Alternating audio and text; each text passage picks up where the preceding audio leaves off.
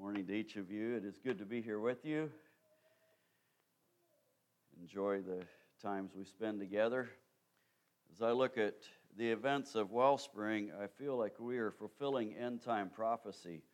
We are running hither and fro on the face of the earth, and the motion does not seem to cease. And this morning we have more people missing again, so I look forward to having everybody back together again. I'll make a comment on what Marlon brought up with the Afghanistan war, further comment on Haiti. Those of you who know me know that I enjoy current events. I enjoy knowing what's happening in the world around us. I remember the beginning of the Afghanistan war, but I remember when the Soviet Union was fighting in Afghanistan. I think they were there for 10 years in the 80s, and they pulled out after not accomplishing what they thought they would accomplish. And one of the comments I remember in kind of a scoffing way from the Soviet Union towards the United States was, "You all don't know what you're getting into. We just came out of that for 10 years, and you think you can go in and fix it." Now the United States has been there for 20. The circle back for me is political, geographical countries are not the answer to the world's problems. Never have been, never will. The kingdom of Jesus Christ has the answers. The only way you fix what's wrong with Afghanistan is to get Jesus and his message there and into the hearts of people.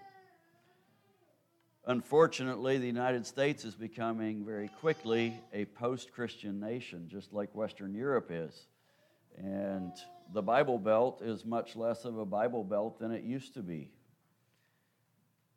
We have the opportunity to demonstrate who Jesus is and what his effect is on our lives, what it should be on the lives of the believer.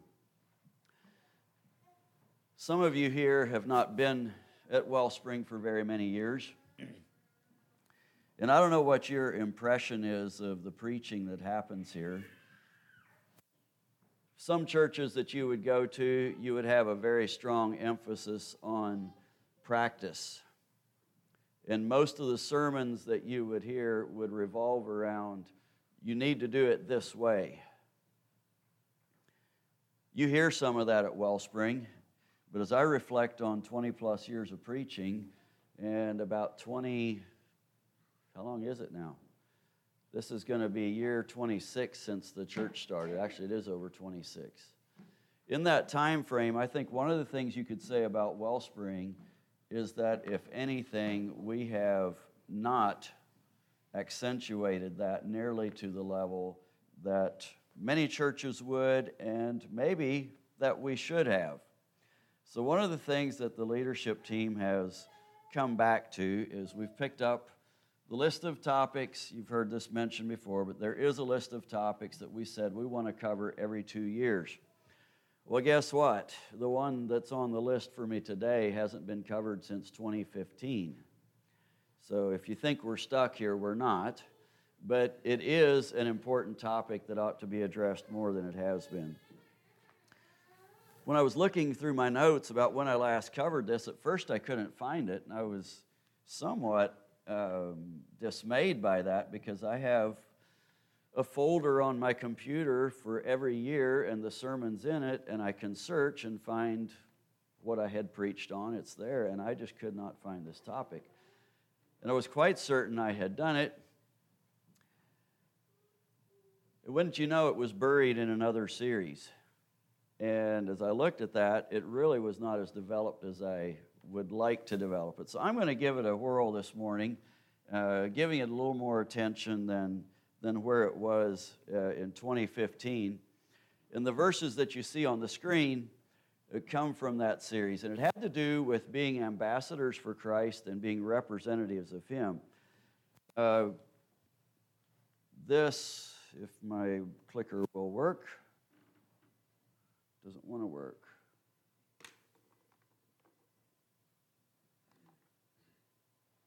There we go. It was on another screen still. This is a summary from that. And it came from this whole idea of we're representing God, we're ambassadors for Christ. And I'd like to just quickly run down. I think this is a perfect backdrop for the topic we're going to look at. But we have to start with the greatest commandments, loving God, loving others. God's sovereign, He offers grace, and He deserves glory. When we have an idol, we make ourselves sovereign. We focus on our desires for our glory. And part of the point of where we're going today is who gets the glory. And it should be God. That's a foundational thing that we looked at last time. People are glory thieves. Glory is due Almighty God. His kingdom is glorious. The devil wanted glory. He wanted to be equal to or greater than God, and certainly not subject to God. Our fallen nature follows suit with that. We tend to want glory for ourselves. You go to the story of 1 Samuel 4:21. The Israelites were in battle, and they had taken the ark into battle, and the Philistines captured it. And the phrase that happened there in that story, as a baby was born, and he was named Ichabod, because the glory has departed. The presence of God had left. The glory of God was no longer with them. It was a terrible thing. God's glory had been abused there. So ambassadors under authority, displaying the glory of God. That's the title of that message from 2 Corinthians 5. Just a couple other things before we jump into today's topic. Life is spiritual, not just physical. It is both. We are new creatures in Christ. We're ambassadors for Christ. And then here, as we come to the topic today, please remember these things. We are representatives of the King with the message of the kingdom, the mission of the King, and we are under the authority of the King. The kingdom of Jesus Christ, Jesus is our head. He is the head of the church, and we are to display His glory, not our own. So back once again, and now we're going to 1 Corinthians 11, and now you finally see what I'm going to talk about. That has to do with the Christian woman's veiling. We are representatives of Christ, and that is a portion of it. I'd like for you to read with me the verses on the screen. This is from the New King James Version, and we'll walk through this together. But first of all, the text all together. Imitate me, just as I also imitate Christ. Now I praise you, brethren, that you remember me in all things and keep the traditions just as I delivered them to you. But I want you to know that the head of every man is Christ, the head of woman is man, and the head of Christ is God. Every man praying or prophesying, having his head covered, dishonors his head. But every woman who prays or prophesies with her head uncovered dishonors her head. For that is one and the same as if her head were shaved. For if a woman is not covered, let her also be shorn. But if it is shameful for a woman to be shorn or shaved, let her be covered. For a man indeed ought not to cover his head, since he is the image and glory of God, but is the glory of the man. For man is not from woman, but woman from man. Nor was man created for the woman, but woman for the man.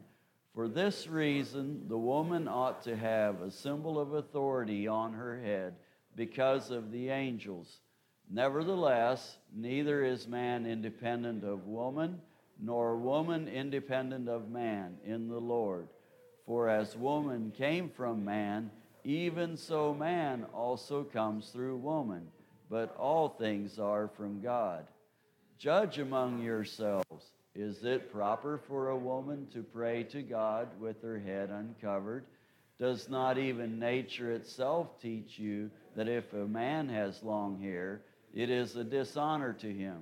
But if a woman has long hair, it is a glory to her, for her hair is given to her for a covering. If anyone seems to be contentious, we have no such custom, nor the churches of God.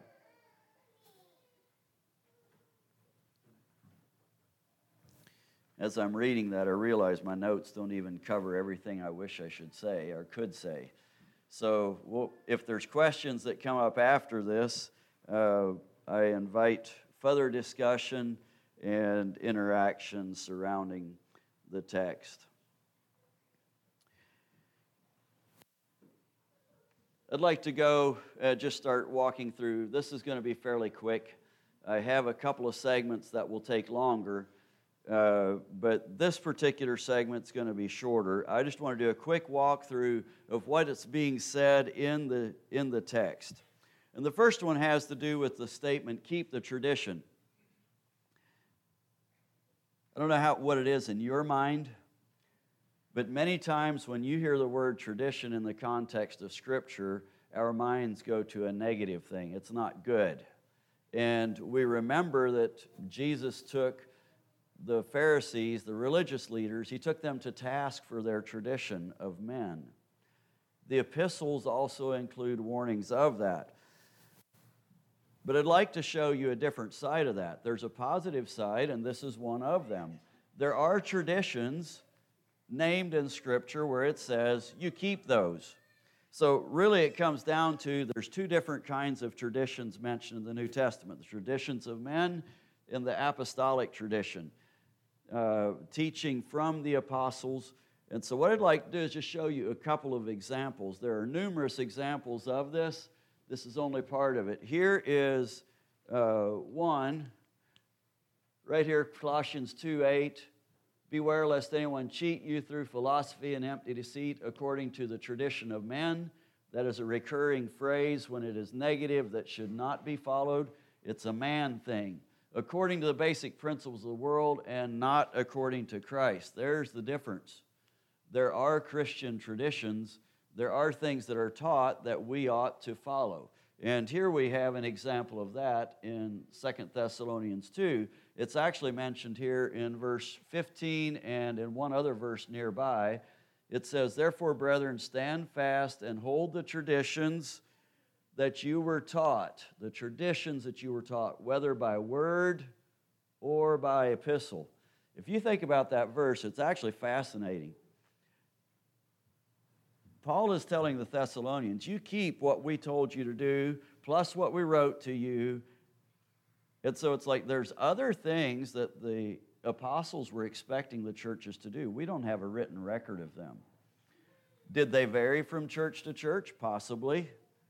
I personally think that they did. I think that there's other things that the churches did that we don't have account of that in Scripture. But the thing I want to bring back to for today here is to remember the tradition that is talked about here is very positive. He says, remember me in all things and keep the ordinances or the traditions as I have delivered them to you. And so what he's expressing here in 1 Corinthians 11 is one of those things. He's saying, keep this.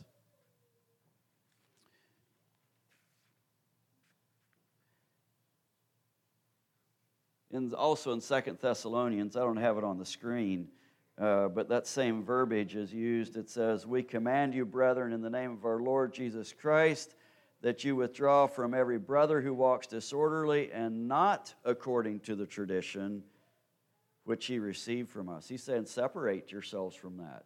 This held a lot of weight, those teachings. So maybe what we ought to do, instead of using the word tradition there for today, the teachings that honor Christ, that were given instruction by the apostles.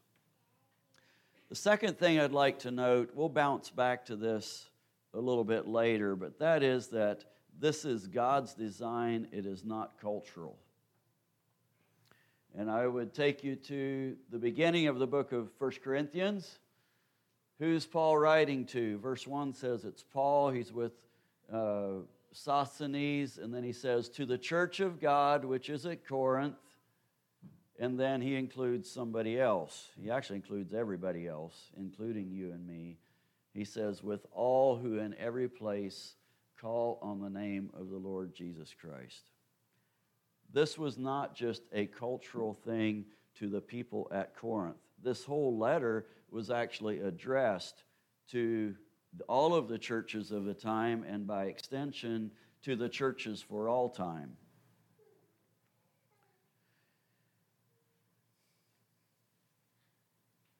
I'd like for us to go to 4 basic principles that are described here in the text. And the first one is that God established a structure of authority. It's God, Christ, man, woman. And before anyone gets all uptight about what that means and that we need to have people valued properly, I'm just going to say I agree with that. All people are of equal value. How would you say, but why does he say that God is the head of Christ? Wasn't Jesus God? Of course he was. He was equal, but he was a different representation, a different expression of God. He was the God-man who lived on earth. The God-man could not be 100% same as Almighty God in the heavens. There was a different role that happened. In my mind, it's very similar. God created man, and this text talks about that. How creation and what happened there was a part of this, of what he's describing.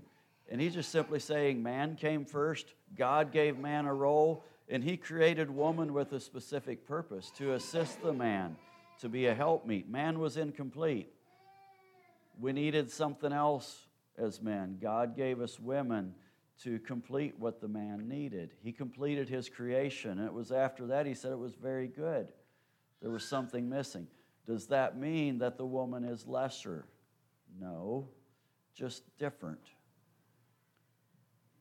Men and women have equal value, but different roles and functions. So what we're talking about here today is God has established in a structure of authority, and this is the way that it's demonstrated that we're in that structure of authority by what he teaches here today. So that was the first principle he establishes. The second is that each person in the line of authority gives glory or honor to the authority above it. In John 17, Christ gave glory to God the Father. In this text, in verse 7, man is the image and glory of God. Also in verse 7, woman is the glory of man. And in verse 15, the long hair is described as being the glory of the woman. In each of these situations, their own glory is not to be on display. They give glory to their authority.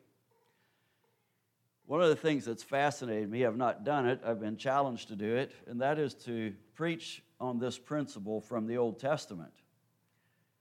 And if I did that, the way I would do it is I would go back and examine what happened when sin entered the world, what had to be covered, where's the glory, what's the glory that's shown, what's the glory that's covered, and why.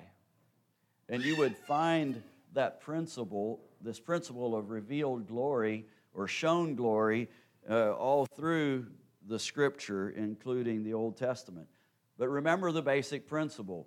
We give glory to the person above us, not our own. So whatever glory I have, that all needs to come in subjection to Christ. Anything that's good out of this person goes to the honor and glory of God. It's not my own. Third principle, man who is the glory of God is to become before God bareheaded. He is now covered by the blood of Christ and approaches the throne with confidence. Why God decided to do it this way, I don't even know all of the whys. I don't suppose I can know all of them. But this is the first part of the principle, that is that man is to be bareheaded. I have a hat collection. It takes up too much room in my attic. I like hats. A number of years ago, as I studied and thought about this, I realized I was wearing a hat for reasons that I didn't think were biblically acceptable anymore. So you don't see me with a hat very much. I now mostly wear a hat for a weather garment. Why? Because I think it's in keeping with the principle on the screen and this one, that the woman, the glory of man, comes before God with her head covered. And to me, it felt like it was much more consistent that if the woman is to have her head covered and the man is to be bareheaded, I ought to join in that. And so my hats stay tucked away, and sometime they'll be disposed of, I guess. We'll see what happens with those.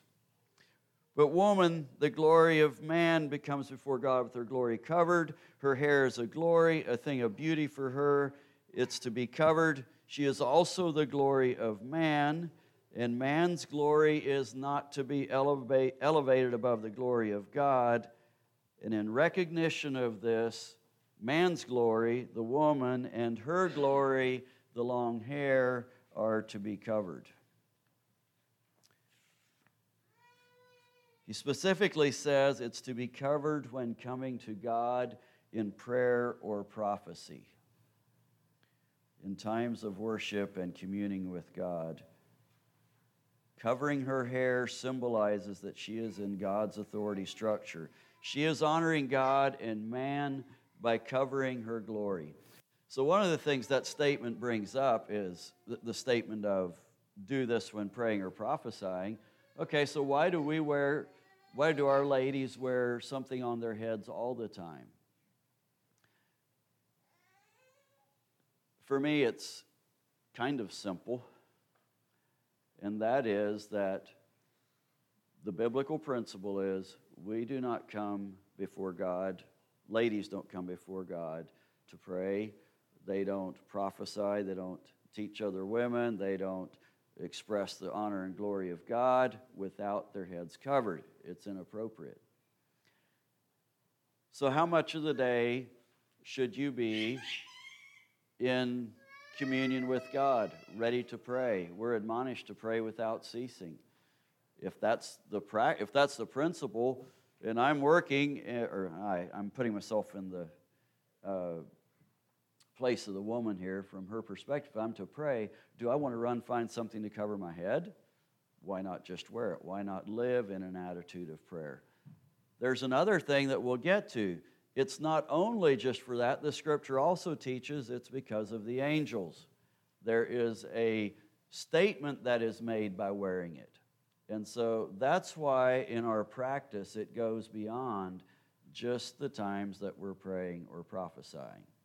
There are other things that come into play there.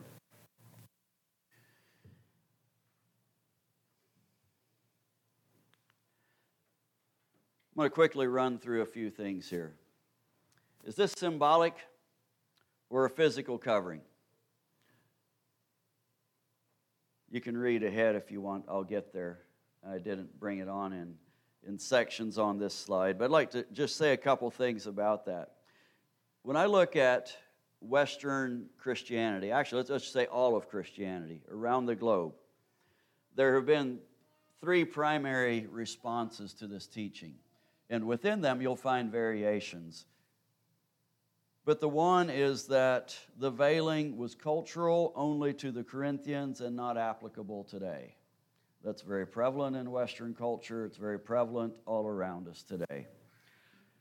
Another perspective was that the veiling is symbolic and the physical covering is not that important.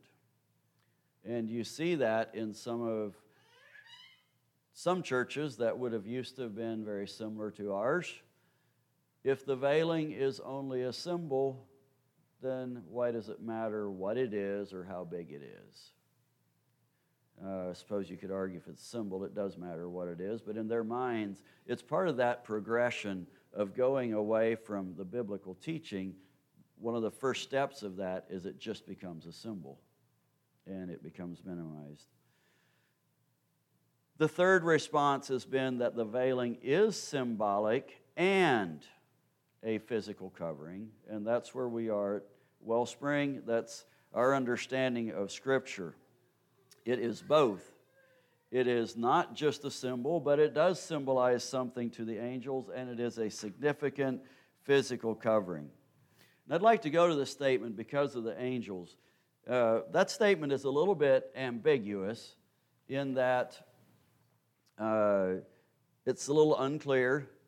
It doesn't say exactly how do the angels interact with this. In fact, if you go to early church writings, this particular phrase doesn't get a lot of comment. I did find a couple of them, and they disagreed with each other. So I guess that's more evidence that it's not 100% clear.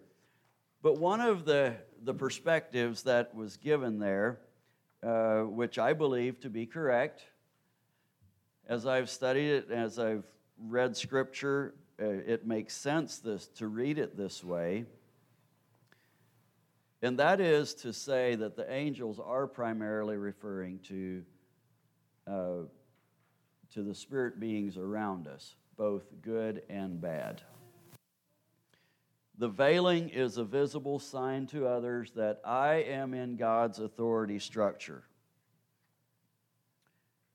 This is shown to both angels, demons, and to men. It's a visible sign with an identity statement, with a specific spiritual meaning that I am on God's side, I identify with Him, I am in His authority and under His authority and doing it His way. Wearing the veiling is an intentional spiritual act, not fashion or simple something of convenience, whatever I can grab. The veiling should be worn unapologetically. And I would say that for people who decide that this is no longer a necessary thing for them to practice, this is one of the things that tends to happen, is the progression is that it becomes a problem for it to be distinct.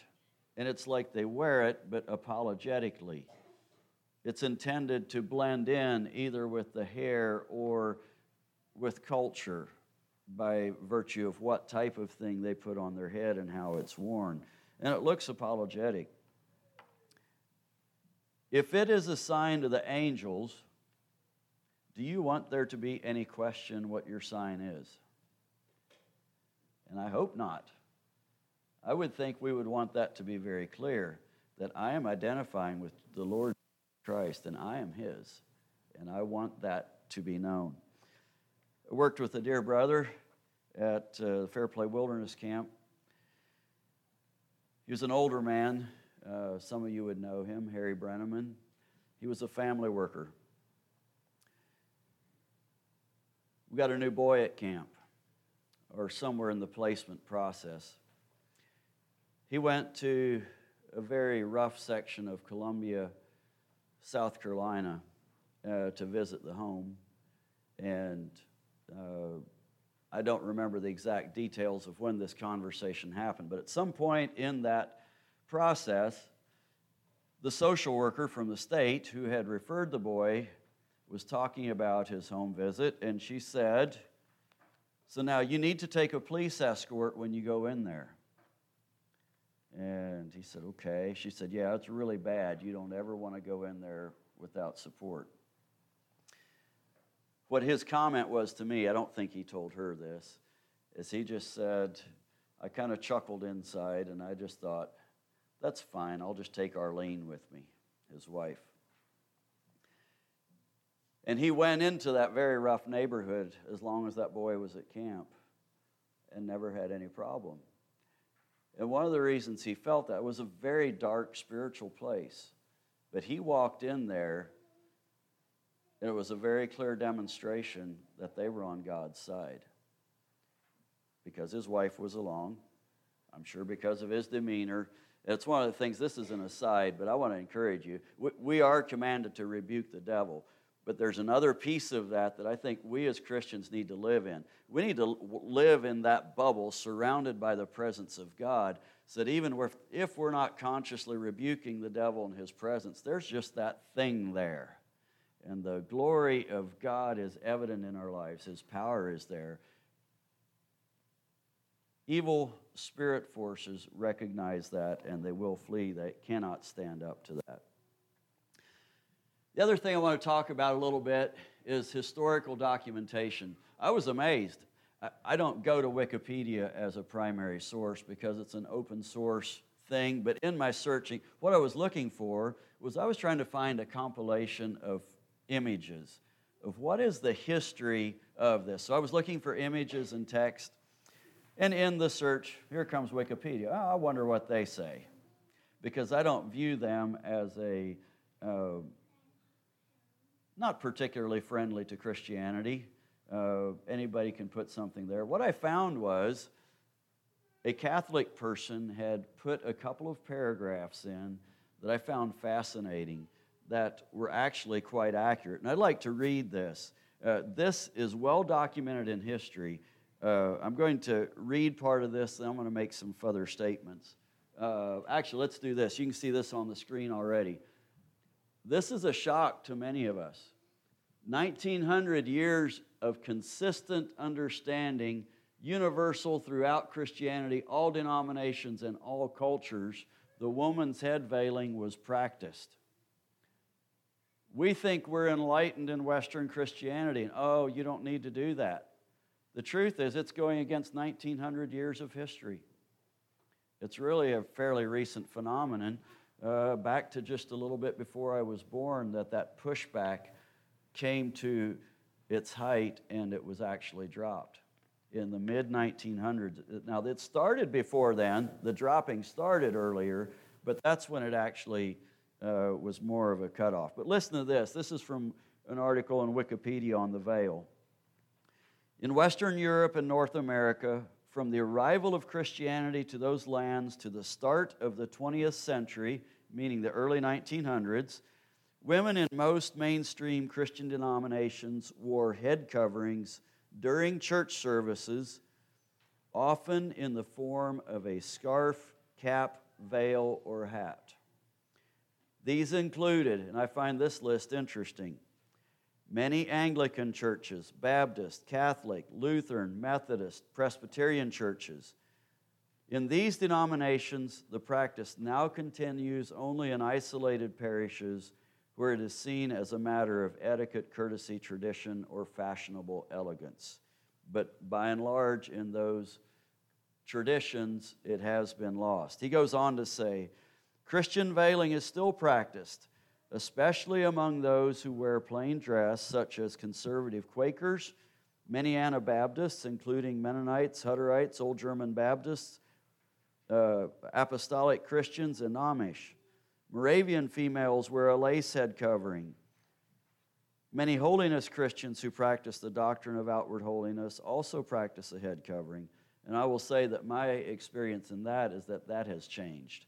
I don't know of very many that do that. He also mentions, and I don't even know how to pronounce this, so forgive me if this is wrong, but Laestadian Lutheran Church, the Plymouth Brethren, and the more conservative Scottish and Irish Presbyterian and Dutch Reformed churches. So there's a smattering. The reason I'm reading all of that to you is I want you to know this is not just an Anabaptist thing. This is not, that's what we've tended to see, but it's actually not the case. This is very broad-based.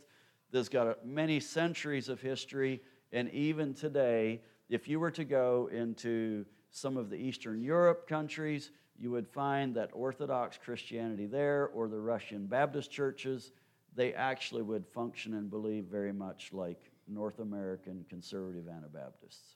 There would be a lot of similarities. So enough of that. That's Wikipedia, and the source for that was a Catholic person. I found, I have this name, let's see here. Here we go. Have any of you heard of Bishop Carlton McLeod? Are any of you familiar with him? I only recently became familiar with him. Laverne and I were talking on Friday evening, and he said, you ought to listen to this. And it's fascinating. He's from an AME church, African Methodist Episcopal, and a very well-spoken minister. Their church had not been practicing this, but he presented 1 Corinthians 11 from the perspective that this is what we ought to be doing. And in that church setting, the congregation is pretty responsive. They're talking. They're back and forth. And he kept commenting, it's quiet in here. The congregation was not at the point of where he was preaching. This is 2014, if I remember right, when the sermon was given. I find it fascinating that his struggle is very common to people. He went into studying that sermon not for a woman wearing a veiling. And he wrestled and wrestled with that over months before he presented it. And he said, the only way I can be honest with Scripture is to tell you what it says, even if you don't like it. And he did it in a very good way. It was fascinating. But you might find that sermon interesting. He would have some takes that wouldn't be 100% where I'm at. But the overall picture, he was presenting truth. David Berceau, he has probably documented history about as good as anybody in recent times. And I'd like to show you a PDF that he did, and that was the best way to do it. And it's going to take a little time to go through it, but I think it'll be of value to you. I want you to get a skim of it. I think it's like 60 pages in the PDF or something. It's 30-something pages, 60 images that he has documented. Along with that, before I go to that, I want to say a couple of other things. And that is that the early church writings, Hermas, Clement of Alexandria, Tertullian, they all describe or affirm that it was a practice in the early church. I don't have any of those quotes here today, but that's there. Tertullian spent the most time on it, and it's interesting what he was arguing was who it was for. And the argument that was happening in his day was, is this for married women or unmarried women? And that's the thing he was addressing. But it was an expected practice. It was the norm. There wasn't any question on that part of it. What I'd like for you to notice as we go through this is we've got all this history where it was practiced. And then I want to make 3 statements about it. I don't know if I have it on the screen. Actually, yes, I do. Let's go here. Since the early to mid-1900s, the loss of have a loss of veiled women. The veiling practice stopped, especially during worship. And let's look at the progression. The practice lost meaning. It became fashion or expectation only. People didn't understand why they were doing it. So there was a transition where they were doing it but not understanding why, and the churches then lost the practice. And we are in danger of the same thing. I've seen the same thing happen in my lifetime. I'm not very old. I don't think I'm very old. Some of you do. That's okay. But in the last 40 years, that's happened. In the last 25 years, I've seen that happen. People rapidly go from not understanding, just doesn't matter. Let me flip over to this PDF, and I will try to walk through this fairly quickly. This is an article. You can find it on Scroll Publishing's website, and you can read the text there. He tells his story of, come on, I was wanting to scroll with this thing. There we go. It doesn't like my hand. Okay, I'll have to do it here. Let's see. He just talks about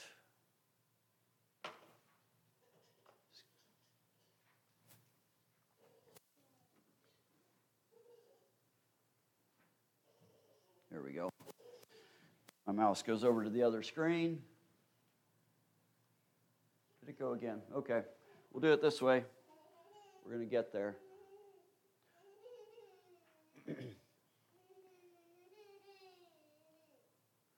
So some of these are a little hard to see. Can you all see that in the back? This is probably one of the worst ones. But we start with etchings that are in the catacombs, underground hiding places in Rome. That's where these first images come from the 200s and 300s, so early on in Christian history. And I'm going to go through these fairly quick. This is another one. You'll see the captions as we go. This one's not very clear, but once again, all of these are veiled women. There's one that's up closer from the 300s. This is now going to the Middle Ages. And what you'll note, here's something else I want you to notice. These images depict women being covered in all walks of life, not just worship. Them being covered was something that was just a daily practice. That's England, 1100s Europe, 1200s Europe, 1300s England, 1400s England, 1400 Germany, Europe, Italy. Now we're getting up to Reformation time. This looks like it's in a worship setting in Europe.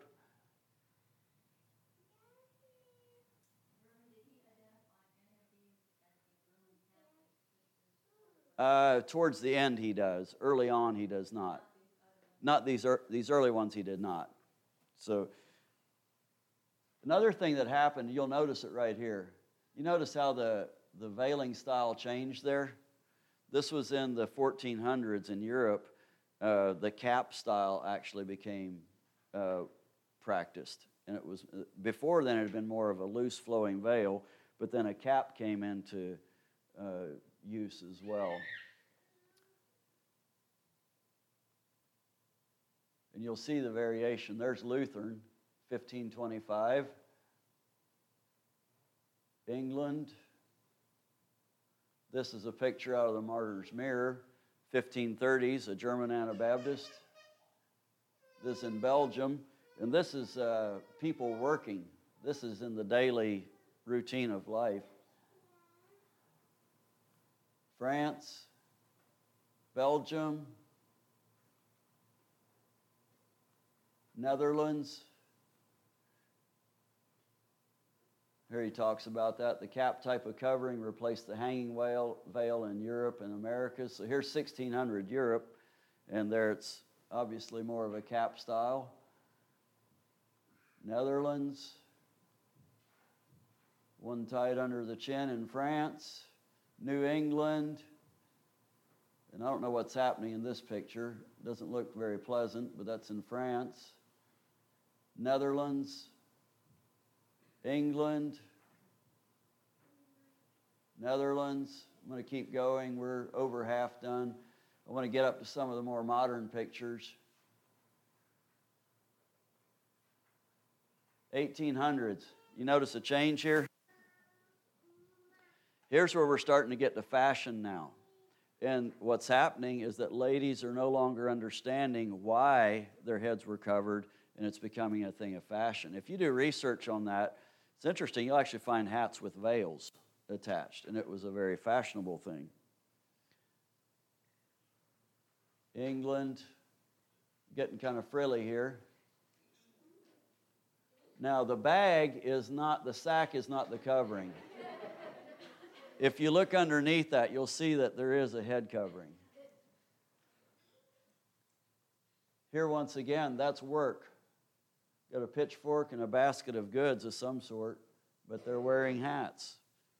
They were covering this, and it continues on. Here's 1820. This United States pictures. Here's back in France. England, 1870.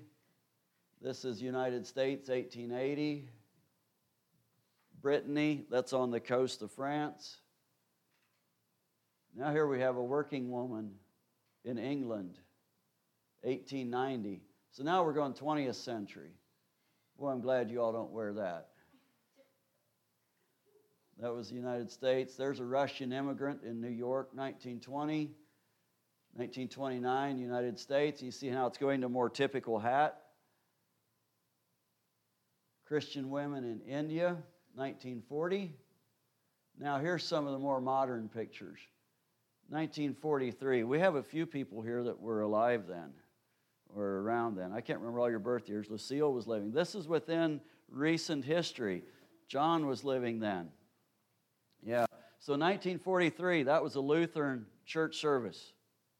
The women were wearing something on their head. The Episcopalians did as well. Roman Catholics did as well. This was at a confirmation. This is Presbyterians. Look at all those heads that are covered. That was 1948. Here's 1950, the Hutterites. Here is an Episcopalian confirmation. The girl has her head covered. 53, African American Baptists. And this is something that McLeod talked about. In their tradition, it had gone to hats. That was what they had in their recent history. Roman Catholic baptism, you see the mother's wearing something on her head. Congregationalists, the lady's got something there, I don't know what that is. Now here, these are nuns in 1960. I think that's the last picture. I just wanted you to see that. I find that fascinating that is the history of what has happened with the veiling. It was historically it was just there, and it's a more recent phenomenon that we tend to go away from that. So I would like to do, let's do one more thing. I brought something along. Judson gave us a good illustration. I brought Sally along here this morning and tried to brush her hair out. I'm not a very good brusher of hair. But anyway, this is not, what I'd like to do is to read the text with the logic behind it. We have a woman's head. It talks about a woman's head could be shaven or shorn, meaning cut very short. We've got the hairs listed as a covering or something that needs to be covered, and we have the physical external covering that's there. So I'd like to just read these verses, and I'd like to just demonstrate the logic behind how it's understood and what happens. So let's see how this goes. And maybe one of the questions you want to answer in this as you read it, it's one of the objections, is the long hair is the covering, or one of the other perspectives. If you read the passage as a whole, that doesn't work out so good, especially when you think about that man's supposed to have his head uncovered. If the hair is the covering, then we all need to get out our razors and cut them off as men. If the hair isn't the covering, which it doesn't make sense as we read through it, there is a separate physical covering that's happening. Verse 15 says, "But if the woman has long hair, it is a glory to her, for her hair is given to her for a covering." And so that's what I'm trying to address, and just look at the logic as you read through the text here. So, is it only the hair that's the covering? Verse 4, "Every man praying or prophesying, having his head covered, dishonors his head." So if I'd have the veil on my head, in this context, I would dishonor Christ. That's dishonorable. "The man does not remove and put on his hair at will." So let's come now to the lady.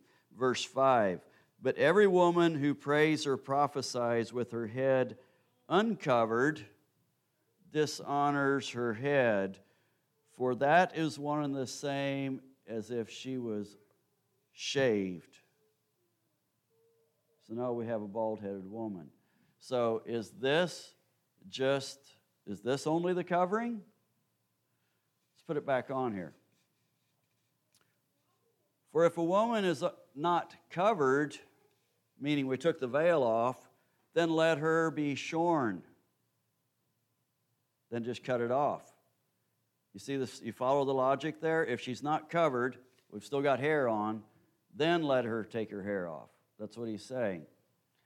But if it is shameful for a woman to be shorn or shaved, and unfortunately there are a few women that go around bald-headed, I don't find it very becoming.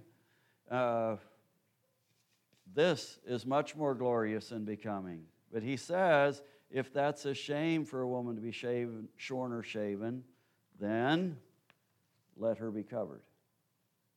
And when you read through and do this in your mind. Follow the logic of it.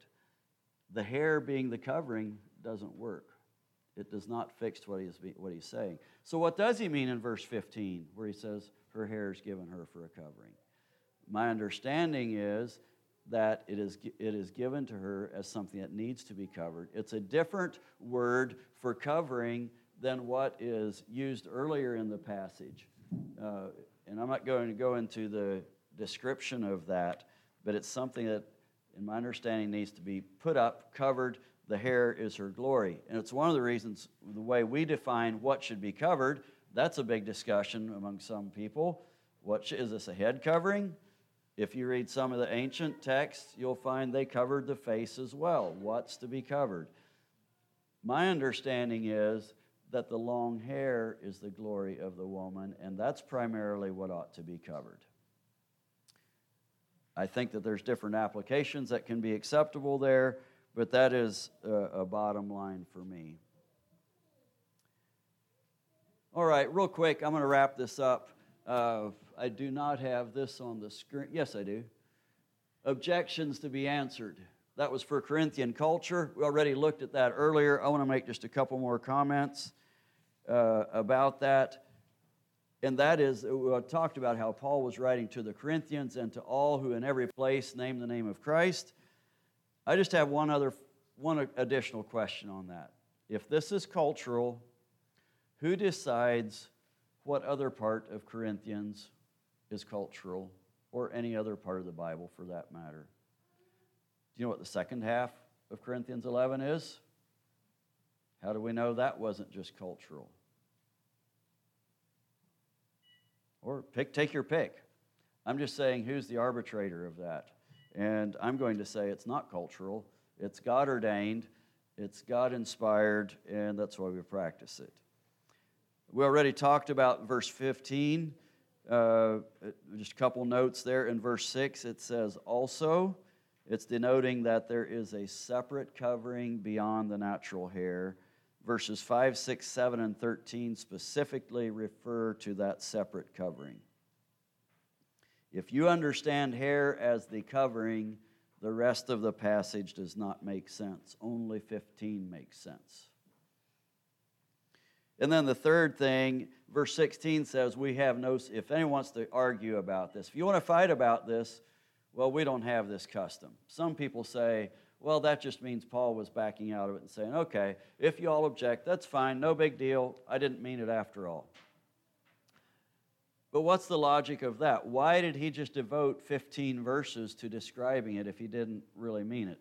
What was the point of putting it there if he's now just saying, oops, no big deal if you object? I think what he means there is he's saying, if you want to argue about it, that's your problem. The churches have this custom. We don't have deviation from it.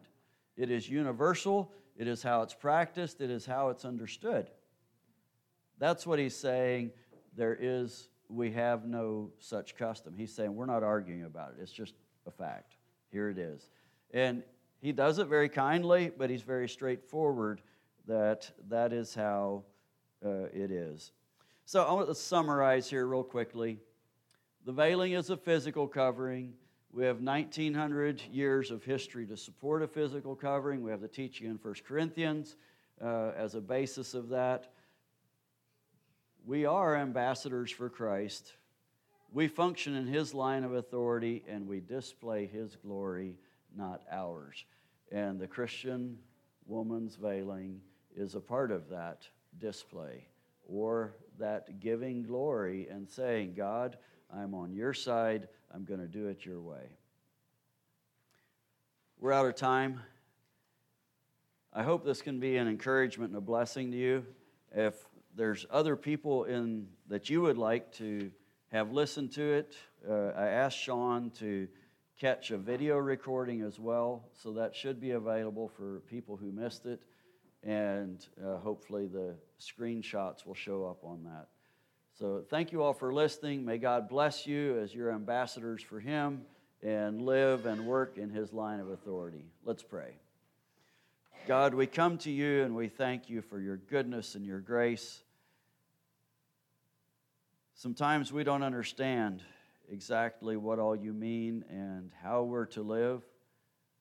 But I thank you for the example, the teaching of Scripture, the example of many centuries of believers who have faithfully followed you. And I pray that we would do that well. We would do it graciously with people who may not have the information or understanding, and that we would continue to point them to you. Oh God, it's our heart's cry that people come to know you and that they would join your kingdom and walk with you.